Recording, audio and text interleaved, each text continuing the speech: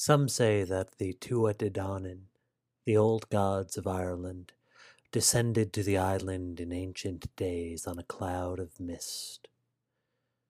To others they were sorcerers from the far north, masters of the druid arts who sailed to Ireland and burned their ships on the shore, as there was to be no return to their old land. Where all agree, though, is that the Tuatha were not the first ones to set foot on Ireland, and when they did, they weren't alone. From the moment the Tuatha set foot on the land, a clash between them and its inhabitants seemed inevitable, and so the best preserved stories of these old gods are of their battles. The events of the Irish mythological cycle come to shape the land and its history, just as the land comes to shape all who set foot on it. Irish myth features drama, romance, and action, and a closer look reveals an insight into patterns that play themselves out across Irish history and people, and indeed all those who come in touch with the land in any way, even those a bit far from home. My name is Sean. Welcome to Mythos and Logos.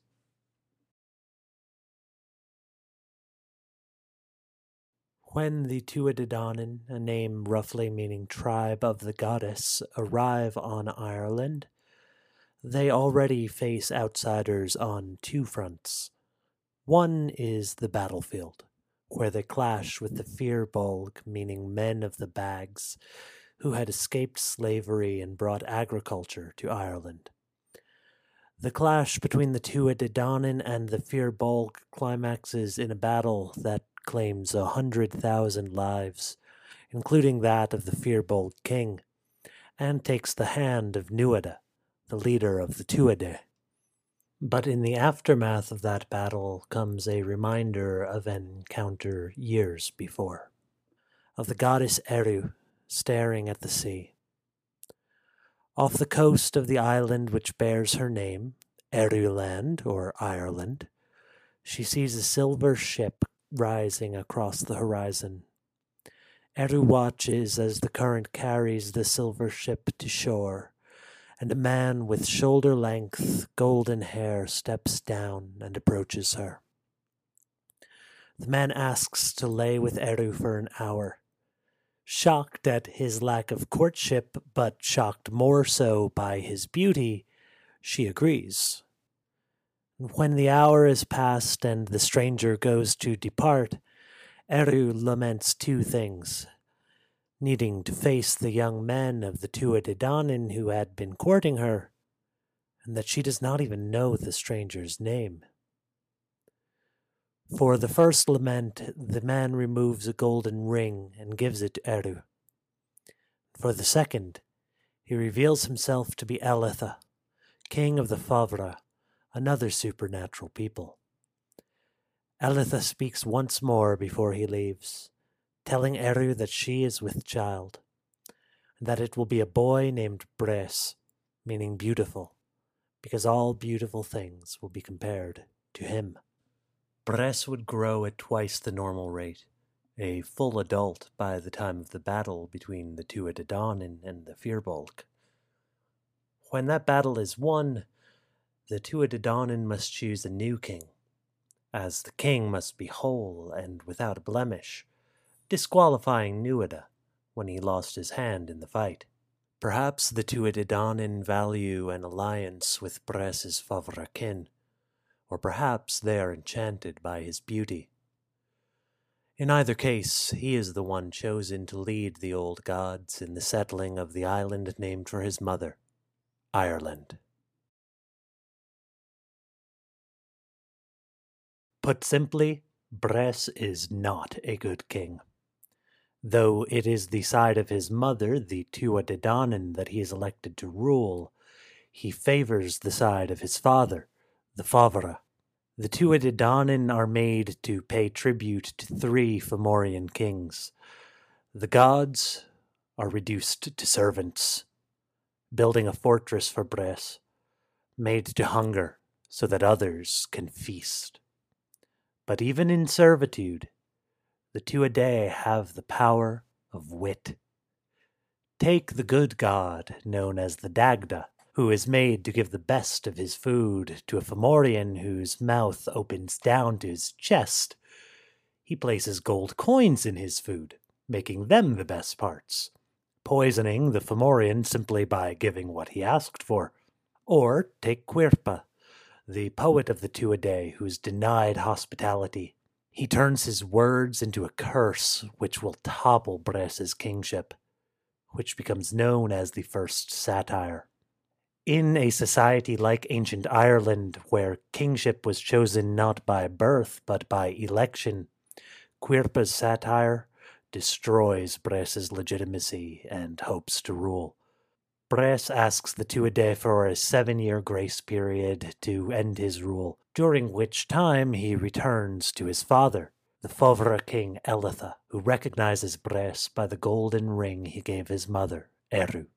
Tuatha asks Bress what brings him, and he answers with both self-awareness and stubbornness.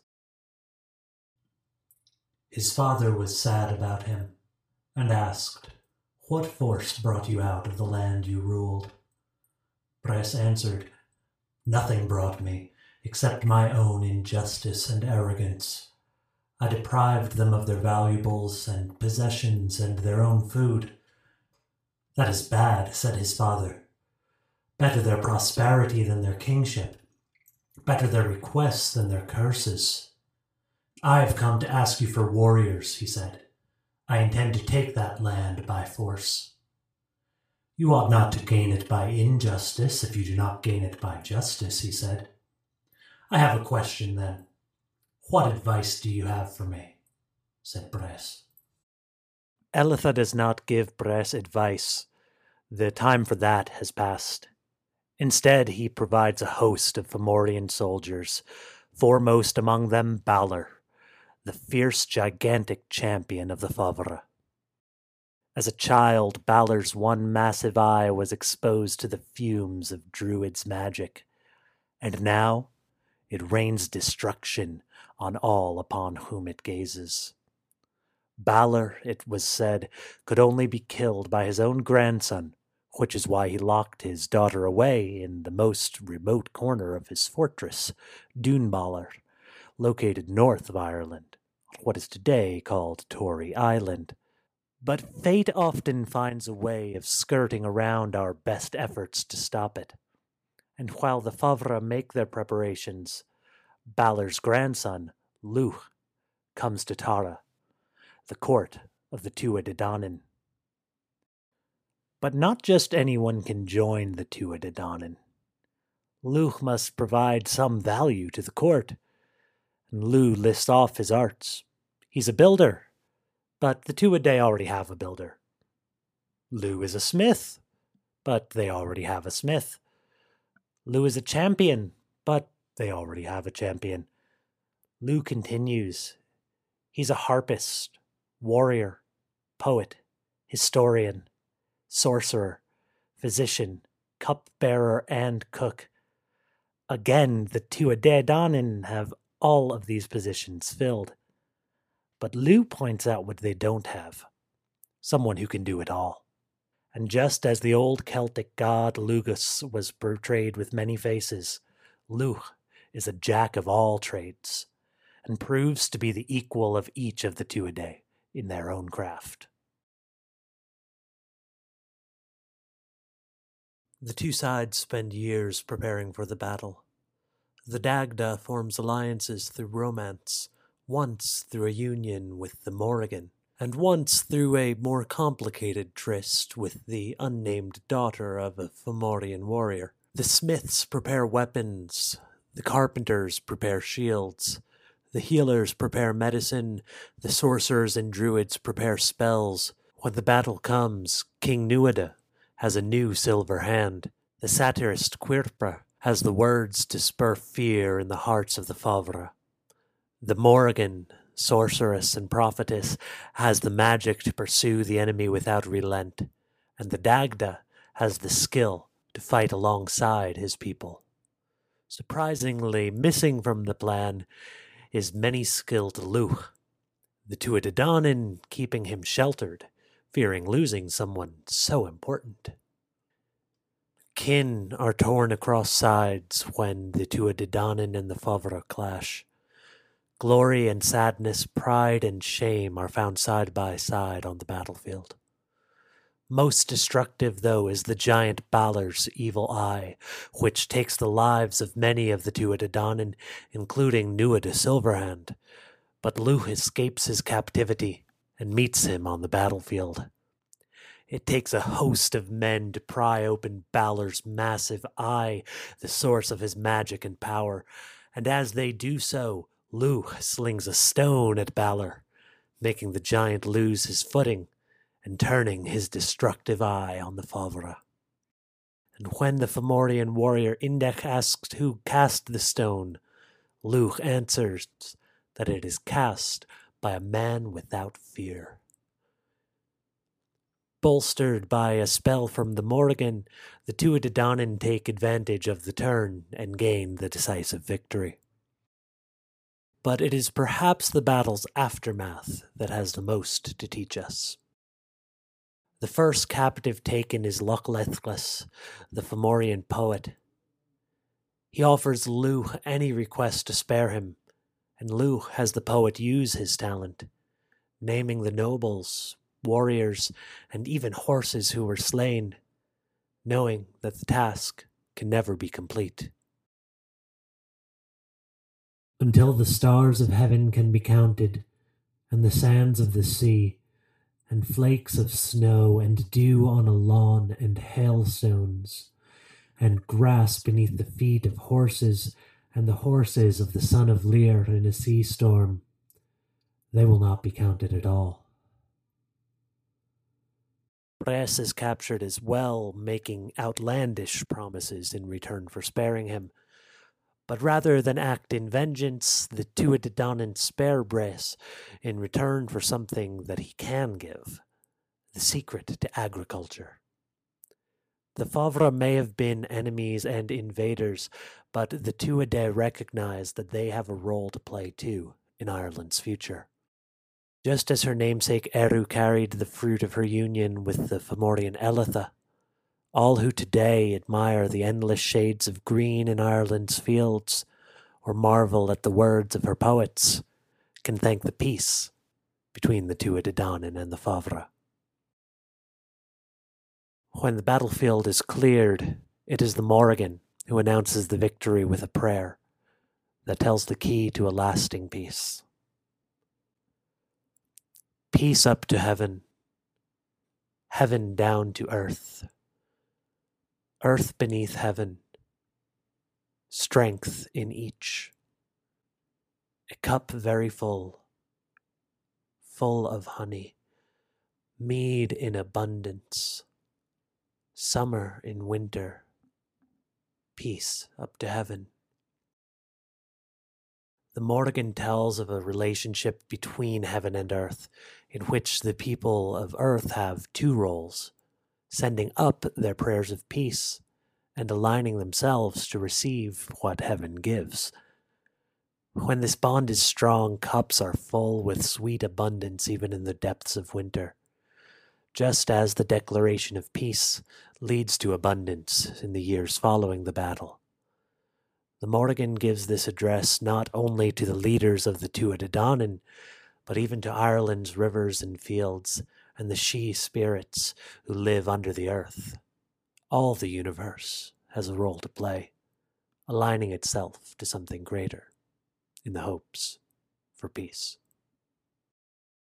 Stay tuned through this brief thank you message for one more word from the Morrigan, this time her prophecy for the end of the world. I would really like to thank everyone who has made it this far in listening to this story. As you can tell, it took a bit longer, a few months than most, and that's because it took a lot of research here. I had been back and forth trying to see where this story was going to lead me and learning about a culture that is part of my own as an American of Irish descent, but also is very mysterious in many ways, an ancient time that hasn't been as preserved as many others. It was really a joy and a great exercise to do this, and I thank you again for your patience, your wonderful support, all the kind words I always receive. Thank you for that. Now, onto the Morrigan's prophecy for the end times. I shall not see a world which will be dear to me. Summer without blossoms. Cattle will be without milk. Women without modesty, men without valor, conquest without a king. Ovens beeping without a reason to. Woods without mast, sea without produce. False judgments of old men, false precedents of lawyers. Every man a betrayer, every son a reaver. The son will go to the bed of his father. The father will go to the bed of his son, each his brother's brother-in-law. He will not seek any woman outside his house. An evil time. Son will deceive his father. Daughter will deceive. And that is where the text that we have ends.